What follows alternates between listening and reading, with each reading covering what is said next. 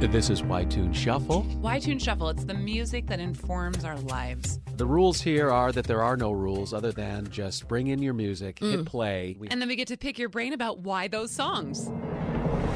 Welcome to Y-Tune Shuffle, a celebration of the music that inspires our lives. With your host, comedian and radio personality Maggie Mayfield, and Hollywood's secret weapon, David Earl Waterman. This is Y-Tune Shuffle. And second time in Los Angeles living. You're originally a Cleveland guy. Yeah. Okay. Cleveland guy, yeah. All right. 1984, I moved out here the first time. 84. I was here till 97. Moved back to Cleveland until about 5 years ago, and then moved back out to California. I'm sorry to hear that. No, I'm kidding. You You live in like beautiful Laguna Beach. Yeah. Well, we live close. We're in Aliso Viejo. Oh, so, okay. Yeah, we're Yeah. close to It's really close. that area. Yeah. And I don't want to. Melissa is here, your beautiful wife, There she is. who was cuddling with your dog in the cool piano blanket from what symphony was it? Pacific Symphony. And then also in the room, our last week's guest, Quentin Flynn. Hi. Yeah, and our de facto booker today. Yeah. You know, we're lucky to have Jonah here. Thanks to Quentin, who he's the one of these folks that decided to stay the night. Thank you, Lee. So if you hear any voices in the background, that's what's going on. My name is Maggie Mayfield, by the way, your host, with David Earl Waterman, directly to my right, a.k.a. Hollywood's secret weapon. That's my name. And you've got a lot of stuff going on. I do have a lot of stuff going You on. just got a new job. I got a brand new job. My wife and I are going to be house parents. That is like Oh something my out of gosh. a movie. I know. Well, it's probably my next independent film. I didn't tell my employer that. I told them I was sincerely wanting to be out. No. Yeah, we're going to be house parents, and we're really excited about it. And as that kind of unfolds and becomes more and more real, we'll keep our listeners posted because I think there's going to be a lot to talk about with that. I would We're very imagine, excited. yeah. Yeah. And the other voice that you're hearing today is Jonah Coslin. I'm so excited you're here. Thank you so much for coming on the show. It's a pleasure to be here. Thanks for inviting me. For some of our listeners that might not know who you are, which is a darn shame, let's educate them really quick. Okay. Michael Stanley Band. Correct. Yes. Yeah. Guitar player, songwriter, singer for the Michael Stanley Band for many years. And that's not all that you've done. There was another band that you were in after that for a while. Yeah, I had a band, my own band, a recording band called Breathless. There's been a lot of things through a lot of years. Yeah. Yeah. How does that happen? I mean, so many people are like myself, are fans, and so I'm presuming you're born and raised in Cleveland, right? Correct, yeah. And what were the sort of chain of events that kind of led you to this life? In a nutshell, in a word. Yeah, in One word. word. Yeah.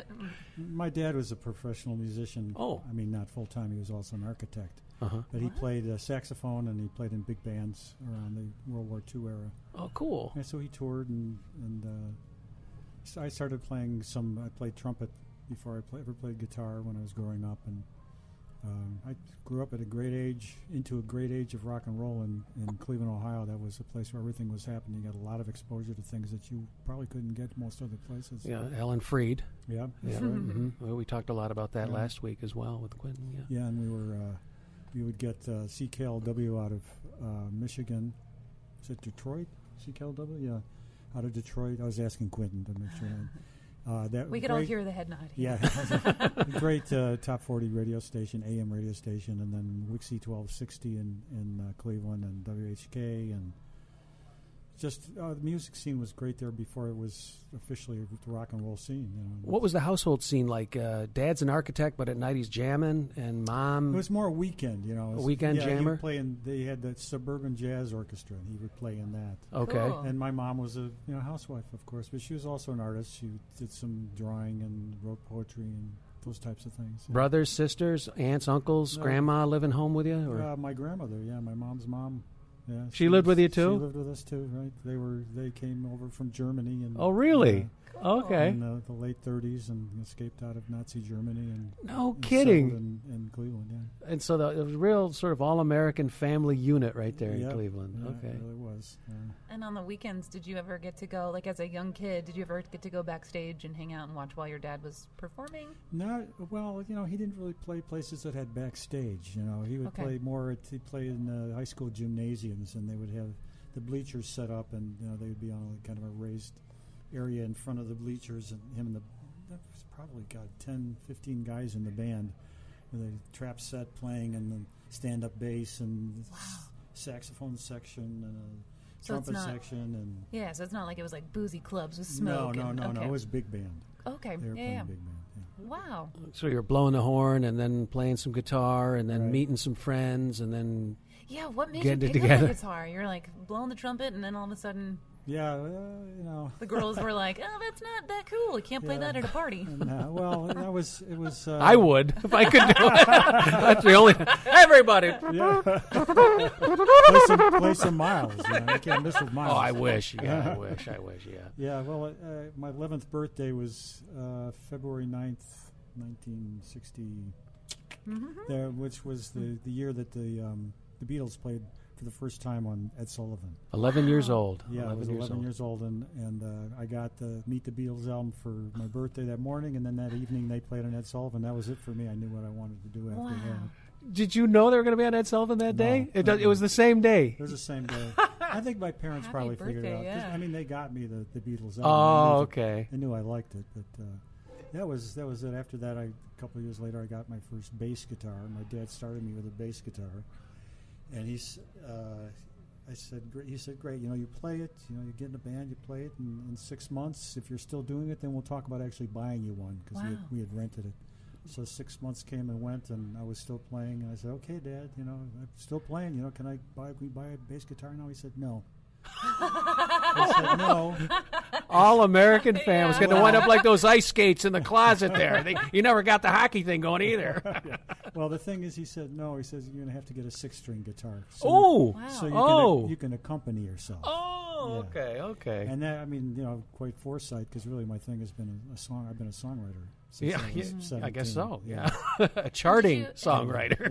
Yeah. Did Dad have a lot to do with how you learned to play, or was this more self-taught? Or It was just- more self-taught, though. At one point, we took folk guitar lessons together. We went to the JCC and on Wednesday evenings, and we both had this gut string guitars, and we learned how to play folk music. And I took off with it, and my dad said, "No, you just go do it," you know, because he didn't pick it up the same way I did at that point. But It's an incredible time that we're talking about, you know, the Beatles, Ed Sullivan, the 60s, the start of the Vietnam War, and this whole age of folk music. Right. and youth, you know, that changed the world, Oh, you yeah. know, and you're playing music, you've got, you know, the quintessential kind of all-American family thing going on, but what else? What is the kind of window dressing, the people you're hanging out with, your sense of yourself? Like, were you a cool guy? Did you have anything going on Well, that you can recall that might be? yeah, no. We can we can't psychologically analyze you. Well, I mean, you can, but you know, it really. When I got into high school, I went to which at the time was a small school. It was Beechwood High School. Beechwood High School. Yeah, and it what was part of out- Cleveland? That was far east side. It was at that point. It was still a farm community. Oh, okay. Now it's one of the most well-established, largest, and well-to-do communities in suburbs outside of Cleveland. Okay. But at that time, there was really, you had 6th through 12th grade. That was the high school. Was also All junior high together. school, everything together. Jeez. The school didn't have it had a gymnasium. It didn't have a library. It was just a really small country school at that point. But Was there a kid or a teacher that was particularly influential? no, right? no, it was more just the times. You see, this was Cleveland, Ohio. Oh, So you okay. turn on the radio and you could really hear. You didn't know what you were listening to, but it was all right there. To be able to hear, you know, songs by The Who that probably weren't getting played anyplace else on Top 40 radio, AM radio, AM back radio, in the yeah. 60s. So you'd hear like a song like Substitute or I Can't Explain, or you know, as well as hearing everything from the Herman's Hermits to Freddie and the Dreamers and all of the Beatles stuff, the Rolling Stones stuff. Everything was being played on Top 40 radio there in Cleveland at the time, and there were concerts. You know, so when I was old enough, my dad just drove me downtown one time, and it was just one of those radio station concerts. It was just local bands playing there. And that was the first concert I ever went to. Okay. Yeah, so there's that. Okay, we'll get back to that. Yeah, right. Good, Good looking out. Yeah, right. Foreshadow. Yeah. So now I remember that was the first concert, Okay. and it was just so exciting. It was, as it turns out, one of the bands that played I figured out later on, is a band called the Grasshoppers. Oh, gosh. And Benny Orr, who is later the bass player in the Cars, was from Cleveland, and he was in that band.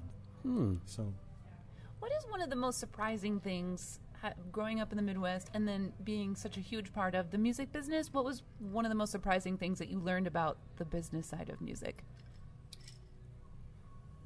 Well, I'm not much of a business person. I'm really not. I'm an artist. It's like I like to say Michael Jackson used to say I'm a writer, not a fighter, and I say I'm a composer, not a brown noser. That's great. Yeah, so that's the business side of it I was never good at. I relied on other people to do that. As it turns out, Cleveland had some very strong business people there, the Belkin brothers, who were the big concert promoting act in Cleveland and then in the Midwest as well through the years.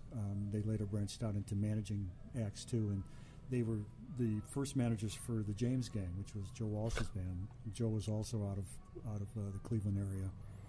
So that's the way that I went. The whole thing for me was just really about being creative, and the music and the energy that came from that, the songwriting.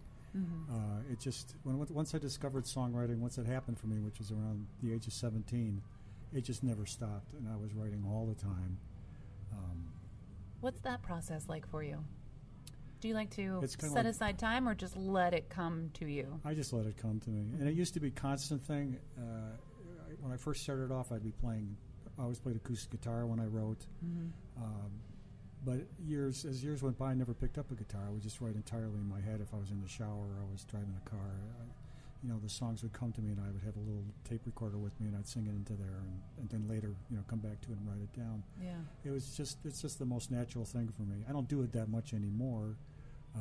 I'm still recording, but as it turns out, I'm recording most of the things so many songs I've written through the years. Yeah. So I go back and grab a song, from the 70s, one from the 80s, and then and just one as I go along. I'll just grab ones that I really like and record those that I've never seen the light of day before. Yeah.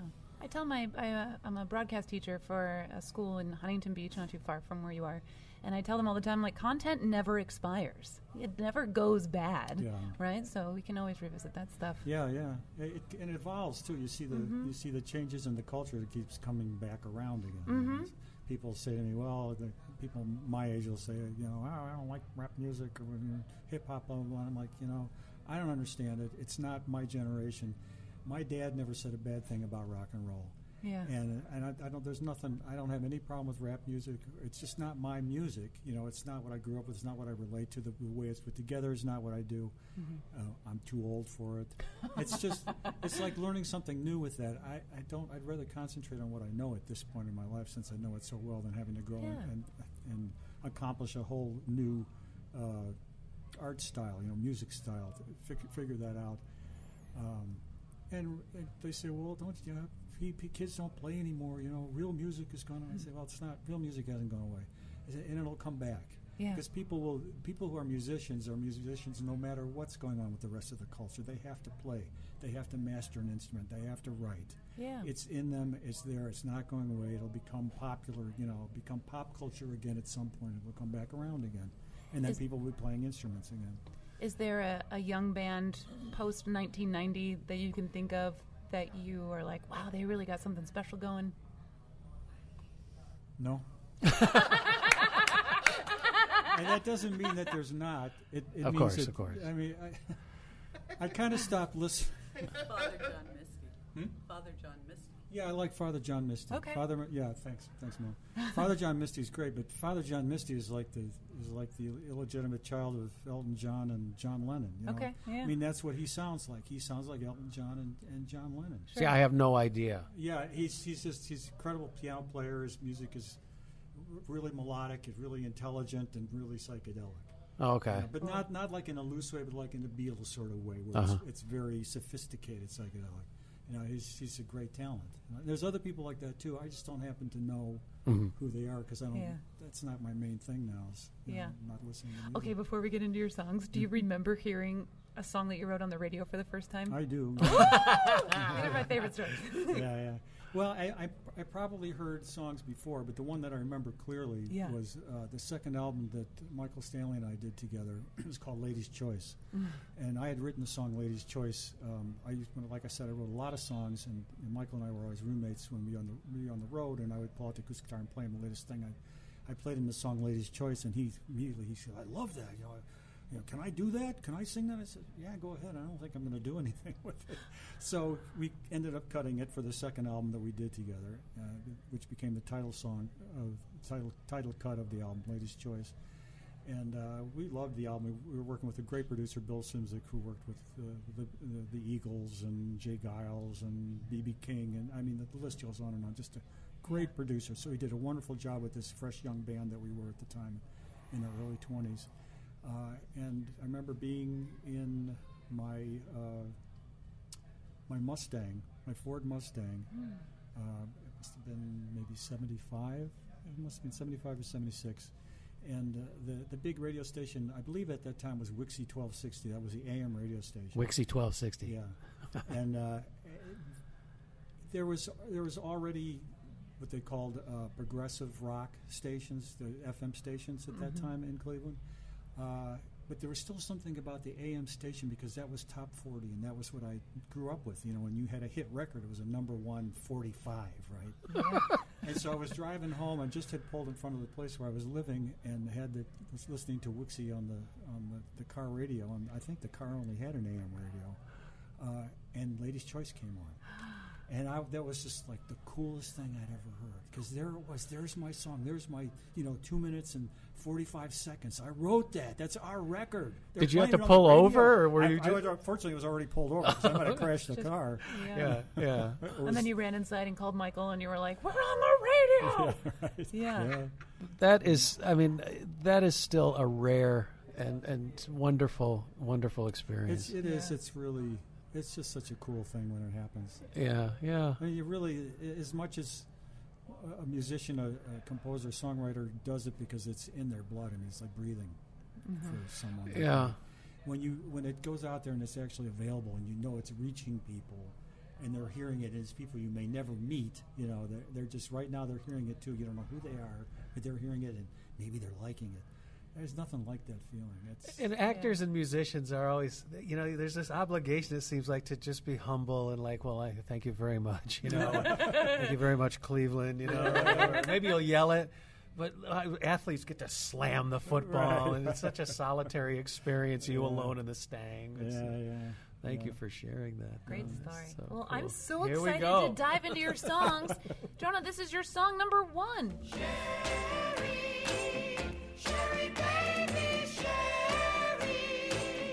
Sherry baby, Sherry. Here we go. All right, the Four Seasons. What's up with that, Sherry? Where does that song take you? Okay, I'm back in South Euclid, which was South Euclid, Ohio, which is one of the suburbs, really middle-class suburbs outside of Cleveland, on the east side. And it was full of those little ticky-tacky houses after World War II. Oh, yeah. And it was just the four of us at that time. I was over at my friend's house, who was just across the way, my best friend, and I had this single. You had it. I had the single, the Four Seasons single, and I loved it. And so it was myself, my brother, who was 2 years younger than me. What's his name? His name was Kenny. It's Jai Singh now, Jai Singh. Okay. Mm-hmm. And my best friend Jerry and his little brother. And the four of us would put on the 45, and we'd be the Four Seasons. Oh, cool. Very cool. Very cool. Yeah, very cool. And I would be, of course, I'd be Frankie Valli. I'd be singing the lead. Obviously. What a voice. I mean, there was nothing like it, right? It was way yeah. before Angus Young. And of course, the coolest thing is probably the, why don't you come out? Come on, come on. Right. And that was, my brother had that part. Mm. Yeah, I just, that song, to this day, I just think it's so cool. And, there were so many hits that the Four Seasons had at that time, and they had some more through the years, too. I forgot about them for a long time because I was so overtaken by the Beatles and the Rolling Stones, the whole British invasion, and then taken off after that with the San Francisco sound and acoustic sound and folk music. I forgot about the Four Seasons. It was kind of for a while. I didn't think it was cool enough. And that's You know, doo-wop, right? It's doo-wop. That's yeah. doo-wop, and they're Yeah. okay. And their keyboard player, I can't believe I forget his name now. Anyway, he wrote all the songs, right? Okay. And he was a producer too, just a brilliant guy. He wrote all that material. Shoot, I can't remember his name now. So they were a self-contained unit, like the Beatles were. I mean, of course, it was John and Paul and George sometimes that wrote all the Beatles material, but the Four Seasons, you know, they were a band. They were a band. They had just a great sound, but they had great songs. You know, every song that they had so many hit records, and those were all just really melodic, great performances. They still stick, you know, they did the play, for the Four Seasons play, whatever that's called. I was trying to think of it. Yeah. It's that Broadway thing. Right, that's and on that's, now. yeah. Who's in the bullpen right now? We got Jersey Boys. Jersey Boys, yeah, right. yeah. Right, Yeah. And that's, I mean, that music was just so fabulous. Coming back to it now. And when you think about, you know, your station and life again, I mean, that's kind of what fascinates us a lot here, too, is like what was going on around you. You're over your buddy's house across the street. Right. It's a new release at this time, Right. you know, by Frankie Valli. And that was, that's 1962. 62, Right, so okay. I was 10 years old. Yeah, and this is kind of right on the cusp before the British invasion. Right on the So this is cusp, kind of the yeah. last of the Yeah, rock and right roll on the cusp. 50s Yeah. kind of thing. So Right. And were you stylizing yourself at that time? Was No, no. clothing was not an important thing? No. I was, you know, I was Buster Browns and I was in, Wranglers? I was in 5th grade. Oh, okay. Yeah. Okay. You wore what mom told you to wear. Yeah, I did, yeah. Clothes No, were laid out on the bed. Yeah. Yeah. Okay. Never gave it a second thought. I think I Okay. had one of those butch haircuts. Perfect. Oh, my God. Were you a good student?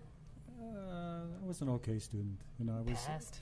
I was was pretty much in my imagination. That's really where I lived. So I wasn't real focused on studies and stuff. I was more into creating things. And that's really what my forte was. If you can have a forte when you're 10 years old, I think you can. I don't think there's anything wrong with that. that was where that was my leaning. It always has been. In school, did you have to join the band or the orchestra, the choir, or did you have to, like when I was in school, we had to learn how to play the recorder in 3rd grade. Oh yeah, And we then you did. got to- Now that you mention it, yeah, we did do that. And when Who I to went play the recorder? Yeah, we played Wow. the recorder. Yeah, That's and great. then when I went to junior high school in Beechwood, then I joined the band. That's when I really picked up the trumpet and started playing the trumpet. Yeah. Played that for a few years till I. Isn't got that what you have to serious. play to get to the saxophone? Isn't that what they make you do? No, they play clarinet to get to the saxophone. Oh, okay. Because it's two different types. The ones with the reed and the ones with. Oh, yeah, duh. yeah. Who was the band leader at Beechwood? Someone was just asking me the other day. Not a very memorable I guy. can't remember. Now. Not a very memorable guy. No, he was actually. He was there the whole time, and Somebody you could relate to. And yeah. Well, I think probably part of it is I blocked him. I was 3rd chair for 3 years. I could not get out of being 3rd chair. No trumpet. kidding. Yeah, it wasn't my thing. I didn't play that well. Oh. My tone was not that good. Interesting. And that probably had to do with reading music too. I was kind of slow picking that up. Oh, okay. Guitar, you could read music, but really it was like listen to the songs, learn the chords, Yeah, yeah. you know, play along with the records. That's how you learn. So music in general, it didn't always come easy. It was something It like... always came easy, but learning it didn't come easy. Okay. Yeah, I knew what I knew. Uh-huh. Do you And read music now? I can, but I don't really. Yeah. Oh, wow. Yeah. Okay. Yeah. I mean, I I think like. Elton John, no. Someone really big like that doesn't read music either. Stevie Wonder. 'Cause he's blind. Oh, That was so horrible. That was so horrible. I'm sorry, ladies and gentlemen, that I did that. It was just laid out there for me. Let's go to song number 2. well, I want to lay the nugget on this one because Oh, it's yeah, adorable okay, and I've okay. never heard this before. But this song was actually called Terry, and then they eventually settled on Sherry because the producer, Bob Crew, his best friend's name is DJ Jack Spector and had a daughter named Sherry. So they went through a lot of different... And it was Bob Crew. That's Bob Crew, yeah. So his best friend, Jack Spector, his daughter. Random. Now you know. It was an airy. There was an airy. Yeah. They needed an airy. Yeah, Terry, I'm sure Sherry, in 62 Barry, they were like, Mary. that's a little bit of a boy's name, yeah. I would love to see that recording session where they're trying all the different names.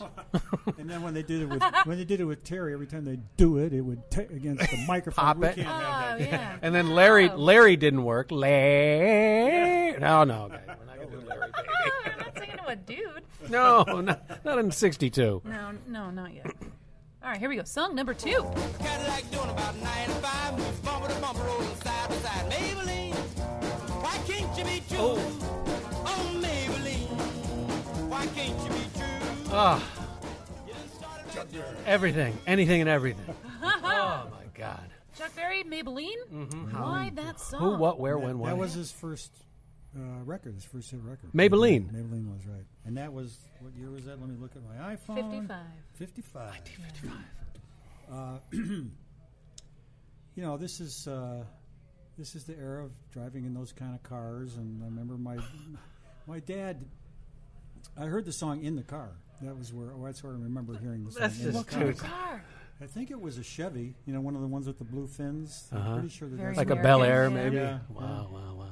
Yeah, and so I heard it in the car, and I just thought it just stuck in my mind, the racing part of it. You know, they're going up the hill, and the car's heating up, and he's trying to catch up to her, and that just totally captured my imagination. Sometime later, not very long, maybe a year later, whatever like that, my dad came home one day, and he goes, "I got a ticket. I got a speeding ticket. There's a hill, Cedar Hill, in Cleveland. We're coming up from downtown up into the suburbs." Yeah. And it was like 5 lanes. You know, it was before there was freeways and stuff in Cleveland. And so you get a whole stack of cars that'd be coming up the hill, and they do just all. I remember him saying, you know, everybody would be going the same speed, only they would pick out a car, you know, pull it over and give them the ticket because they were all going too fast, and that's how he got the ticket. Bummer. So forever I've had those two in my mind, you know, that I could Your dad just in see. this song getting a ticket? And Maybelline is the backbeat to that whole scene. Yeah, and because she's driving up the hill, and Chuck Berry's chasing her up the hill, and my dad's driving up the hill, and he's getting a ticket. And Gone like a cool breeze. Were Oh they my like, was God. he a good driver? I mean, was Yeah, that like a first ticket No, kind yeah. of? Well, I don't know if it's the first, but he was a good driver. You know. There's a story like that. My grandmother was like very adamant about not making left turns, so she'd go out of her way to make a right and a right and a right again to not make a left. She didn't speed, like she was very, very safe, except one time there was a bee in the back of the van and she wasn't paying attention, so she sped up and got pulled over, and she was like, "There's a bee in the car." They don't One care, and only those ticket, yeah, rotten like, yeah. cops. So hearing Chuck Berry on the radio at the time when Chuck Berry was on the radio for the first time, was that like a pump-up thing for? Like, I mean, for me, AC/DC, when I would hear some of that stuff on progressive radio, and I certainly love Elvis and Chuck Berry and Bo Diddley and that whole sound. But is it that kind of thing for you when you hear it? Does it motivate you? Well, it goes in a life way. For me, it goes all the way back to the core. For me, it's just Go to the core. Before I knew anything. You know, before I knew anything different styles of music, my dad would listen to radio in the car, so it would mostly be top 40 radio and other things too. And there'd be records that would come home. He was really into jazz records and Stan Getz. You know, he would listen to that type of stuff. And but I wasn't comparing anything. You know, at that age. You know, it just was that there it was, and it had that beat and that sound, and it was about driving up the hill. And it told a great story. You know, it really told a great story, and that stuck in my head. Yeah, it just seems like you were able to kind of just take the ride. You know, the things that were happening in your world and the things you were hearing and seeing and experiencing. It just seems kind of for you so natural. Oh yeah, that's cool. Yeah, it's a rhythm. It was just a rhythm. It was I'm a conniving soundtrack. bastard. I'm a manipulator. I'm two-faced. I wish I could be that way. More to kind of just let it happen. I think you are more than you. In my third life, I've got a few more to go here. Awesome. All right, here we go. Song number 3. Every day I get in the queue to get on the bus that takes me to you. Somebody's at voting age at this point in their life, I believe. You must be voting age. Oh, no, not Hello, good. The Who. It's called Magic Bus. Why this song? Well, the Who. You know, the Who were. They were one of the first bands that I really got excited about after the Beatles and the Stones, and then there was the Who, and they had come out with "Can't Explain." Gosh, I'm not even sure what year that was. It was really at the beginning of the British invasion. Magic Bus to me was kind of the second wave of Who songs that I heard, and it was before the third wave, which would have been the stuff from. The heavier stuff from Who's Next, and Tommy too. The Tommy was kind of a transition between the two of them. But I loved that it was acoustic guitar. I loved that I loved the way that Roger Daltrey sang it. He had such a great voice. It was another one of those songs that's a story song. I love story songs, and a lot of the stuff I write is story songs. And then at the end of the song, after this acoustic thing with the percussion, then Keith Moon comes in and goes crazy, which whatever he would do there, I would just love it. Like he did the same. He would always do that. He did it on, at the end of My Generation, where it goes into the complete meltdown. And to me, that was just such a magic thing that he would do and the band would do when they would completely blow up. Can I drop a nugget on you? Sure. I was waiting for that. Your beautiful wife hates this song. Oh, I know that nugget, yes. I know she does. I'm going to put you on the mic for a second, and I just want you to talk about what about it? I'm not sure what. It just, it's never really struck me as something I enjoy listening to. Fair enough. Straightforward. Where did you hear it for the first time? Do you remember? No. She's like, turn it off! Yeah, right. Yeah. She didn't listen. That's Yeah. Is this a point of contention. contention? Thank you. Uh-huh. You're fine. No. In your household, you're like, No. he turns it on and I leave. Well, yeah. Kind of, but not really. I get a sense this is a very rare occurrence. But the fact that it's a top 5 song happens to be picked, that makes this very uniquely interesting. He loves it, and when he plays it, I go, oh. And I get up, and I go into the bedroom and close the door. That's love. It's like, And put on sticks. Oh, okay. Now we're talking. I can go down that road very easily. Yeah. I can get. Yeah. I actually forced him to go to a Styx concert. It was Dennis DeYoung. Yeah. I saw him in Syracuse at the Carrier Dome. Yeah, Oh my we God! went out to Riverside. So. Correct me if I'm wrong. Come Sail Away? No, not. Yeah, Come Sail Away. Yes, this is Come Sail Away. Grand Illusion. Grand Illusion. That's the tour I saw. How did we get from Magic Bus to Styx? This is really a White Tunes wacko right now. But gosh, it's and the Who was happening for you, and but specifically Magic Bus. It kind of encapsulates a lot of what the Who is. I don't even know if it's that. It's just I was so intrigued by it, the song. I found it to be so interesting with the percussion, and I think part of it for me is now, anyways, to go back and listen to it and see the way the band played together, and the way that Pete Townsend imagined the whole song, the lyrics of the song, the melody of the song, and the way that he and Roger worked together to build it. The sound of the record, which they carried through all of their records together. The sound of that record, it was always a thing with the Who that the energy was always building to the point where it exploded. Yeah. And that was so intriguing to me when I was a kid. Nobody else did that. No. And Keith Moon was the drummer in England for a long time. I remember reading about how when Led Zeppelin got together that they'd actually asked Keith Moon first if he wanted to come and be in the band because he was the guy at that time.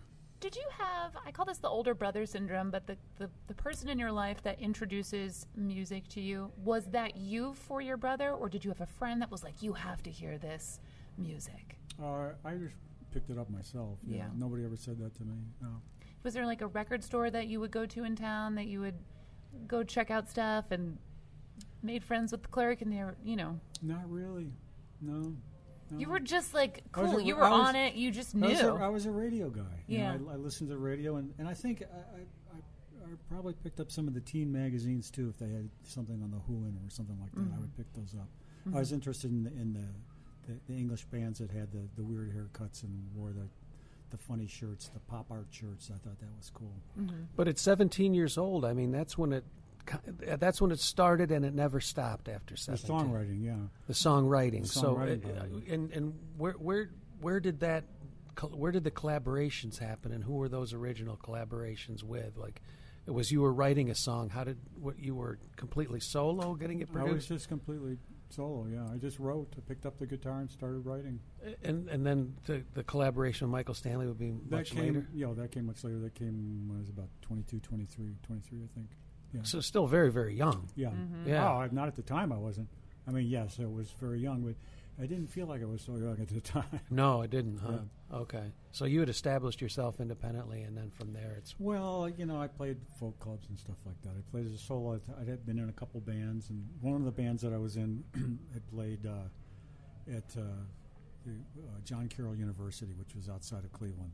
And we had opened for, I think, Pure Prairie League. Oh, cool. And the guy that I'd gone to high school with had been a DJ at one of the local stations, and he was there. And I think he introduced the bands, whatever like that. And so I said hi to him, whatever, and he saw my band.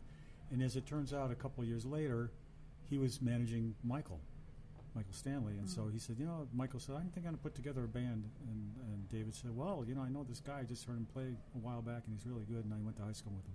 In 17 to 22, you were making a living as a songwriter? No, I was, okay, think of what year this was. 17 was 1969, right? So I was hitching around the country. Oh, okay. I was sleeping on couches. Okay. I was living the dream. I was freewheeling. Yeah, I was freewheeling. Yeah, I was a hippie. Mm-hmm. Mm-hmm. I was making it work. Mm-hmm.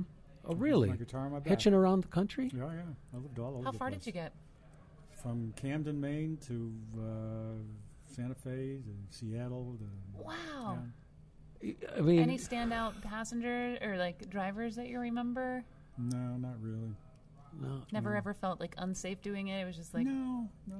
Sticking the thumb out? Yeah, sticking the thumb out or calling up and saying, hey, I'm going, anybody that's going? Oh, yeah, my buddy's going from school. You want to tag along? Yeah, sure. Throw my backpack and sleeping bag in the trunk, and off I'd go. Was Forrest Gump a fictional character, or was he really around during that? I didn't see him, but you didn't. I didn't run into him. Because I've always been kind of like that. That's a lot for a lot of us. That's the embodiment of that period of time. Right, but no, I was born in '64, and '69, '70, '71. I was a flower child, so I was kind of freewheeling with my mom and upstate New York and around those areas, and have a bit of a memory of that kind of lifestyle. Yeah, well, I was communal living. Yeah, I was just right in the middle of it. I went to Woodstock. My buddy lived in Long Island, and he had worked at the Fillmore East. Oh, okay. And I went up that summer and stayed at his place on Long Island. And he said, well, we're going to go to this festival. We'd gone to the Atlantic City Pop Festival. Mm-hmm. And then he said, well, there's this other one we're going to go to this next weekend, so get ready for it. And then it turned out to be Woodstock, and he was working on the stage there. He was there, or you were there too? I was there too. We all went, and watched the show, and he was working on the stage. But he got us backstage anyway for a little while. That's just, for myself and I bet many others, just gives chills, man, to actually meet a person. My mom was supposed to go, but she didn't make it. Yeah. I remember that time. So you were up there in good old. Yes, I remember we hopped on the back of a pickup truck on Monday morning, I guess it was, and Jimi Hendrix was playing for the sun coming up. Wow. Playing the Star Spangled Banner, and we drove away. It's funny because recently I'd seen Jimi Hendrix several times. I'd seen him that summer. I saw him the first or second time he toured. He played at Cleveland Public Auditorium with the Jimi Hendrix Experience, and I'd seen him a bunch of times. I loved Jimi Hendrix, and it was just great. Mm-hmm. And when the night that he played, or the morning that he played at Woodstock, as we were driving away, I was just sitting there thinking, man, I've seen him. He's really good. This was not really that good. So here he's playing Star Spangled Banner, which is the big thing, about. Yeah. And recently I saw someone else write about that too. Well, there's been some great documentaries. There's one right now on Netflix going around. I don't know if you've watched any of those. You're shown prominently in it. No, yeah, you can the back of my head. Yeah, there's these aerial shots where I'm sure millions of people. There I am. Look, I bet you could. You might be surprised. I'm the one with long hair smoking dope.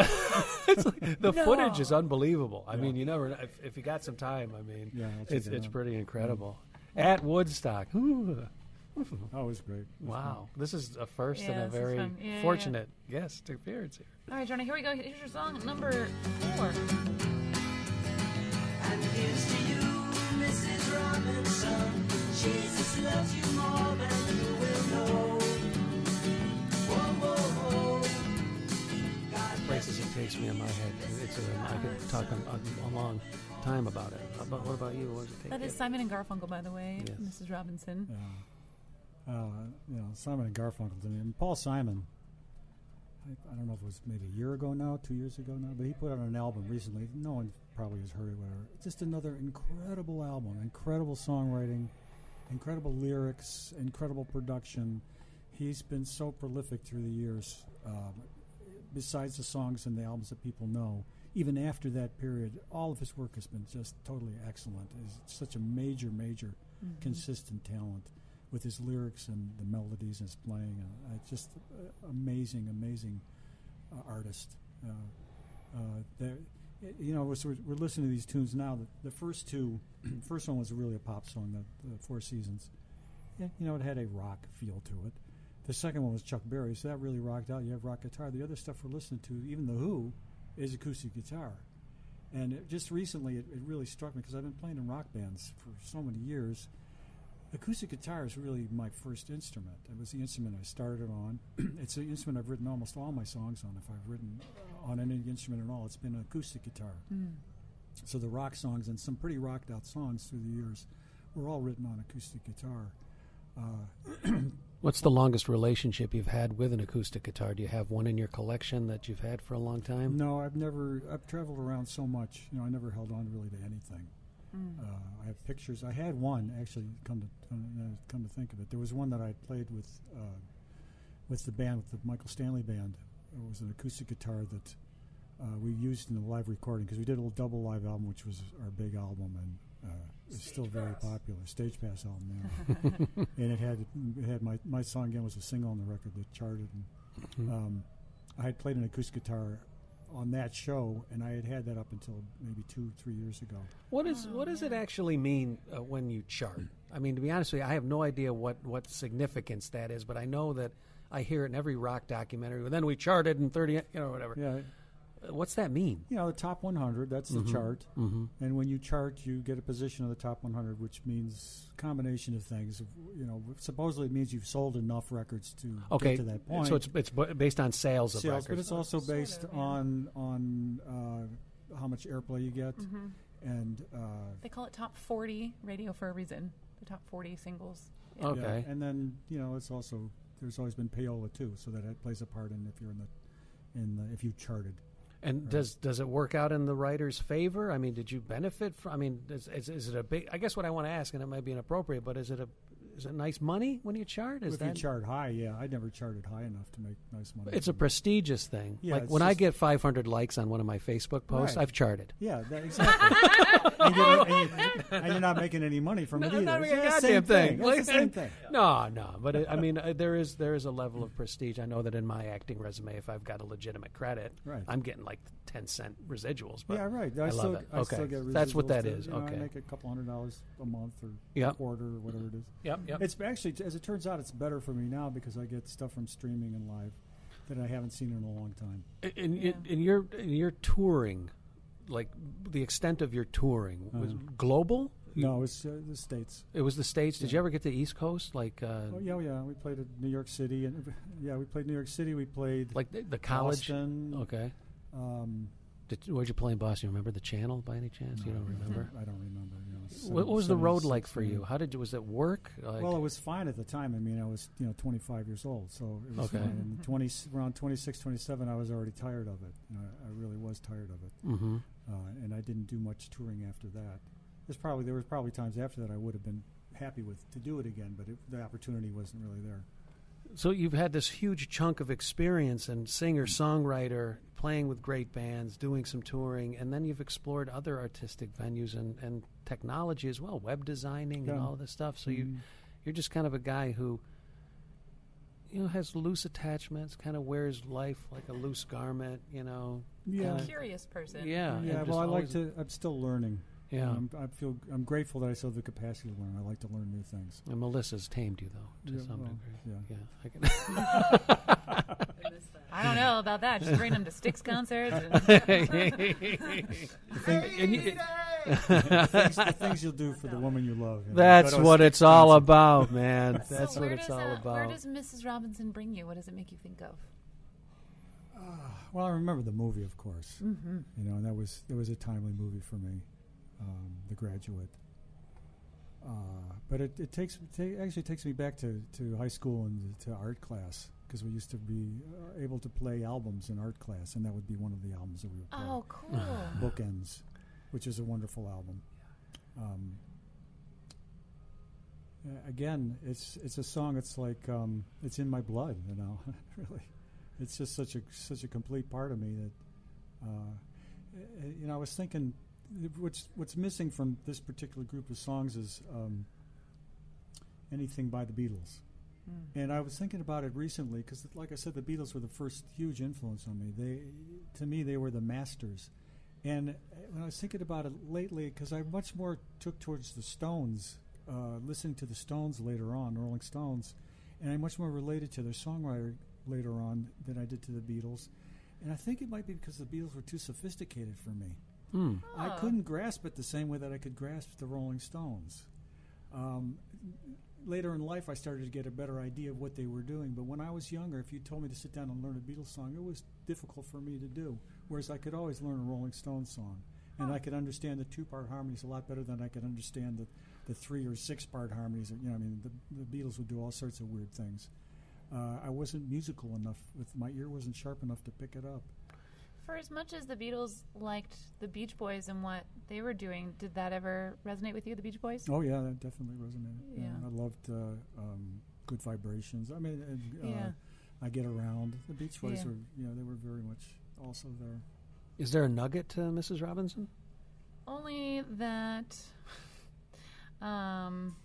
they never wanted to record this song, but the director of The Graduate was like, he heard it, and he was like, please adapt this for the film. And they were like, okay. Was that Buck Henry that directed? Mike Nichols. Mike Nichols did. Okay, yeah. I heard the original demo of Mrs. Mrs. Really? Robinson. Yeah, and it doesn't sound at all like this. I can understand why they didn't want to do it. But the version they came up with here, which is entirely different, is just another magical. Makes me wonder, like, what record. did the director hear? Like, what was he hearing? Like, no, you need to just adapt it for the film. Yeah. Okay. He just must have liked it, I guess.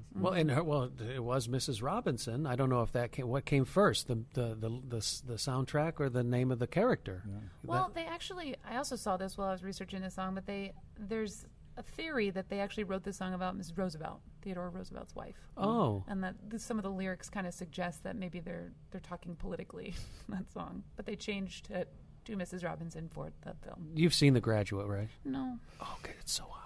Is it? It's a date night, believe me. Okay. Yeah. And it's really cool, too, because for me, like The Graduate, growing up, both my grandpas were World War II generation, and their households were, 60s, that kind of, I forget what, swingers, 60 kind of households. And my mom and dad were straight hippie. I mean, and my uncles and aunts, and it was just the flower generation. And, I remember being a little kid and having to choose, between which one do I really want to gravitate toward. And as I hear you talk about it, I'm remembering the people and the personalities that came in and out of my mom and dad's lives, very colorful characters, all different backgrounds. It was really a special time that wasn't at all forced. And I think that, brand identity now is really important, and self-awareness, and what we do now as artists and actors. We're just a little bit more poised. And I don't want to belabor this point, but I do remember seeing a Dick Cavett episode where Crosby, Stills, and Nash came from Woodstock directly on a helicopter into the studios in New York. Uh-huh. And they still had mud all over their jeans. Mm-hmm. And it was such a natural interview. There wasn't my album's going to drop and like this need to kind of be sharp and onto it. It was... These people that my parents knew, they were, my grandparents were like, well, here comes that weirdo, and there was an effortless weirdo. There wasn't any trying to be a weirdo. That was Eric Burton, the guy that does mime, and he wasn't having to explain himself. So I'm kind of getting that vibe in that time. It was just sort of, let's let it happen. And so, we could go on. Yeah, it was very innocent. I'm I can't help but, and believe me, if we don't want to go down this road, we don't have to. But politically, do you have any memories of where you were politically at the time? I mean, Martin Luther King. I was worried about going to Vietnam. Yeah. I didn't want to go to Vietnam, and as it turned out, that's when they had the lottery, and I was high enough in the lottery I didn't have to go to Vietnam. So I went to college, and that was the last thing I thought about it. But that must have been horrifying. Yeah, I didn't really have the personality for it. And when you think about the politics going on today in 2020 and going on in 65, 66, '68. Do you draw any kind of comparison, or do you think about that kind of stuff, or you kind of I remove? do, but I try to stay away from it. Just simply because it's so dividing between people now. I mean, people used to have their personal political beliefs, and that's what not everybody, but many people would have it, and they'd have their secret ballot, and they'd make their vote, and then that was it. Yeah, my grandma would never say, "Who you voting for, Grandma?" I ain't saying nothing. Yeah. And now, and now it's like everybody's getting pushed away from everybody else because of, I don't go for that. So you're going to make the music? Yeah. Okay. And I have my own strong feelings about it, but I'm not going to try to sell them to anybody else. Gotcha. Thank you. Which actually beautifully segues into our next song, your song number 5. Everywhere I hear the sound of Martin George feet, boy. 'Cause summer's here and the time is right for rising in the street, boy. All right, the band we've been talking about all episode. Hello, the Rolling Stones, Street Fighting Man. Damn. Why That's this such a great song? record. Yeah, why this song? Really, because of Keith Richards' guitar. That's really the thing. It could have also been "Give Me Shelter," right? Yeah. His guitar, and then it could have been a lot of songs. It could have been "Jumpin' Jack Flash." It could have been "Tumblin' Dice." His guitar playing for me, his rhythm guitar playing, has always really spoken to me. It's always really grabbed me, jumped out at me. I mean, I've loved and I've been really influenced by Eric Clapton and Jimi Hendrix, and in particular Eric Clapton. Really influenced my lead guitar playing, but rhythm guitar playing, I'm right there in the same camp as Keith Richards. At least I like to think I am. Mm-hmm. The tuning he uses, the open G tuning, I've used that a lot through the years. I've used it a lot on acoustic songs that I've written. Many acoustic songs I've written have been written in open G. And this record, the time frame of this record, which was, I don't know, 69, 70, whatever it was, Jimmy Miller was the producer of the band, and he had produced Traffic before he produced the Rolling Stones. Brilliant guy. He was really the sixth member, to me anyway, of the Rolling Stones. He brought in brilliant arrangement ideas and the feels of the records. He was able to capture the looseness of the Rolling Stones, which they'd been kind of like the Beatles before, in that the pop songs, they'd been doing pop songs that were rock songs too, but they were very kind of tight, and never as tight as the Beatles. They weren't never arranged as tight as the Beatles, but they were more trying to go in that direction because that was the sound. And then when Jimmy Miller came in, things got a little looser, while they still stayed with these great hooks and the great playing and the great groove and the great songwriting. So it's really that rhythm guitar sound to me is the thing that just lights me up every time I hear it. And these 5 songs that you brought to us today are part of a performance that you're going to be doing a little bit later this year. Yeah, that's right. I'm going to be doing. It's been scheduled for April. We'll see if it happens in April. I'm going to be doing a storyteller song back east in Cleveland, Ohio, at a place called the Music Box, which is down in the Flats. Mm-hmm. And they said, "Well, why don't you tell your story with the song?" I said, "That sounds interesting to me." Mm-hmm. Yeah. I'm not just going to do my songs. I'm going to do the songs that really played a big part in that make you who you are. Yeah, mapping out who I am and who I am as a songwriter. That would be so cool to see. Is that going to be recorded or anything like that? I don't think it's going to be recorded. It's too much. People have said, "Oh, you should make a DVD of it." I can't really concentrate on that. I got to concentrate. I know on a guy in music. Highland Heights. I'll get him down there with his little camera. And I'm bootleg that son of a bitch. Yeah, with his phone, right? Yeah. Wow, very cool, huh? Yeah, I loved it. And actually, what's interesting, why this segue is so great, this is like the most political that the Rolling Stones did get. This came out right around the time that the Democratic National Convention was in Chicago. Mm-hmm. And right after that, it was just protesters and police in the streets, and it was very violent at that time. And so radio stations stopped playing this song because they were like, "Oh, we don't want anymore. We don't want violent. We don't want to be the reason that it's so chaotic. And so from then on out, the Rolling Stones were like, yeah, we don't want to associate ourselves with that, and we'll stick to rock and roll and love and feeling. We get that, And the devil. Yeah. Oh, that guy. Yeah. I just thought it was interesting that they were like, nope, radio stations, no more. That's it. I mean, if you listen to the lyrics of it, they really back down from it. Mm-hmm. 'Cause the chorus, what can a poor boy do except to play in a rock and roll band? Because there's just nothing here in London, lazy London town.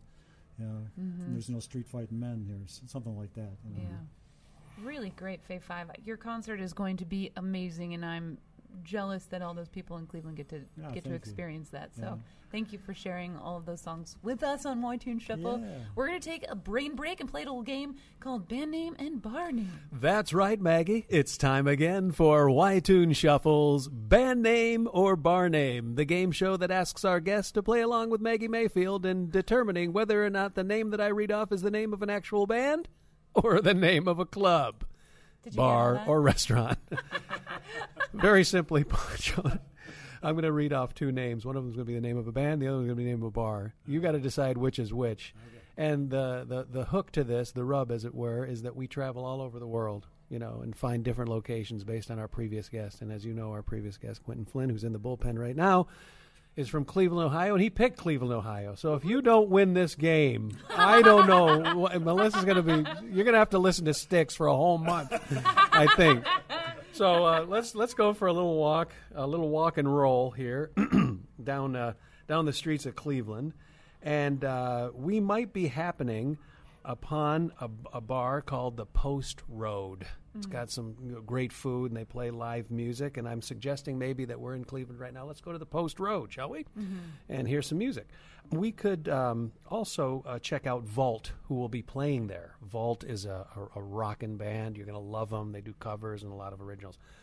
Or I could just as easily say, let's go to the Vault and listen to Post Road. And now you've got to think, now which is the band name and which is the bar name? Is Vault the name of the bar or the name of the band? I'd say Vault is probably the name of the bar. That's what I was thinking, and too. Post Road is probably the name of the band. Okay. Post Road is a Post Malone cover band. Okay, so Post Road is the name of you guys are agreed on that. Yeah. All right, well, here comes your answer right about now. If you happen to be at 2017 9th Street in Cleveland, Ohio, zip code 44115, or you call 216-331-6327. Oh, come on, just get to it. You'll be checking out this bar called The Vault. Ah! Yes, indeed. Done. Yes, indeed. And Post done. Road, let's learn a little bit about Post Road. And I need new glasses, it turns out, today, I'm realizing. Post Road is an energy-packed six-piece country band based in Northeast Ohio. Post Road plays the top 40 country music of today as well as original music. You'll love the sound of this band, and bar owners love the crowds they generate. So you can find them at Post Road Country. That's their fan page on Facebook, and you can call them directly at 330-840-8451 for a booking. Thank you, our Cleveland friends, and thanks you both for playing Y-Tune Shuffle's bar name or band name. I get a lot of mileage out of this. This is my claim to fame on the show. This is my time to shine. Now, Jonas, your job is you got to take us somewhere for next week's show, anywhere in the world where I can research band names and bar names so we can play the game next week. I decide right now? Yep. Oh, we Just are a week city. or so. I'm expecting John to say, I don't care. Anywhere. Not really. Trying to think of some place that'd be fun and interesting. You ban or not ban or rabbit out of your hat? First place you went on tour. Oh, gosh. God, I don't know. Oh, how about Prescott, Arizona? Prescott, Arizona. Not too far from here, at top of the mountain. Prescott, Arizona it'll be, and that'll be where we'll be next week. That's been it. Thinking very hard, we would love to hear the memory of your very first concert, which you alluded to earlier. Right, yeah. First concert, my dad was great. He knew how much I liked music and rock bands, and there was a show in Cleveland. It was either called, at this time, I'm not sure if it was the Big Five show or the Upbeat show, because it changed names at one point.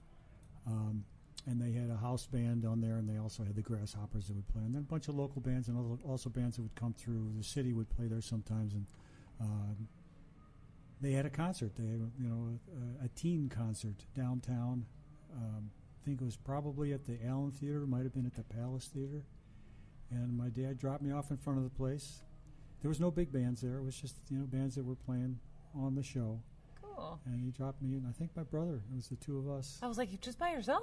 Yeah, I think it was with my brother and I. And I remember walking in there, and it's just all full of people, kids. They weren't kids to me; they were all older than I was. And making my way down to the middle. I didn't go up close. I wasn't comfortable enough to go up close. We went down about the middle way down into the middle, down all the seats to sit in the middle, and just sat there and watched the bands. And it was the coolest thing ever. Yeah. It was just so great. They had guitars and drums and singing and the loud. energy.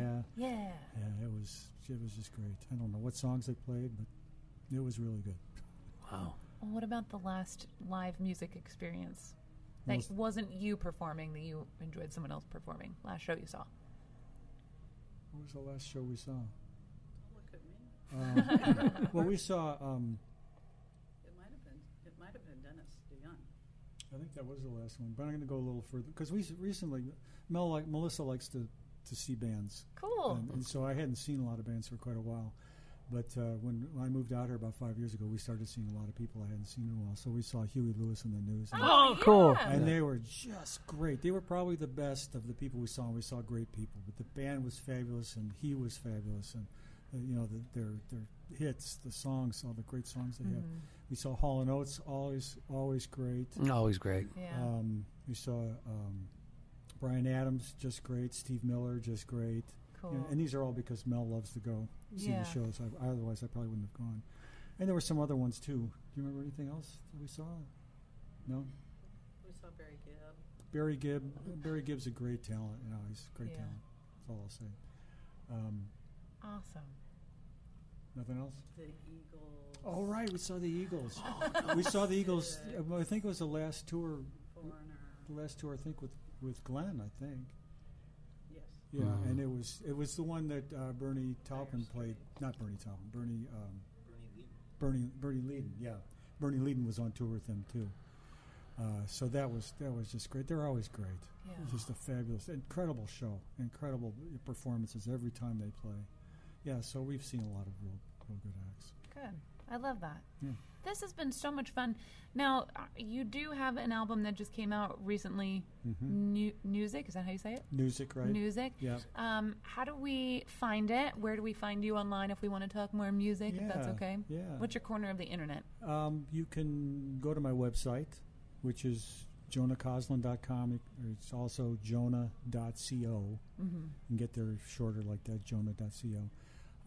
And my albums are all up there. A lot of different albums through the years. And also I'm all over, iTunes and Amazon Music and Apple Music and Is it Google okay if Music we follow you on Twitter too? Oh yeah, Twitter. I'm not Or really on on Twitter now. I'm on Instagram? Instagram Okay. and I'm on Facebook, and you can follow me on each of those. Jonah Coslin. Okay. Yeah. Awesome. Yeah. Thank you Thank so much, you. Jonah, for Thanks your having time me. and your energy and bringing these songs. And thank you, Melissa, for hanging out.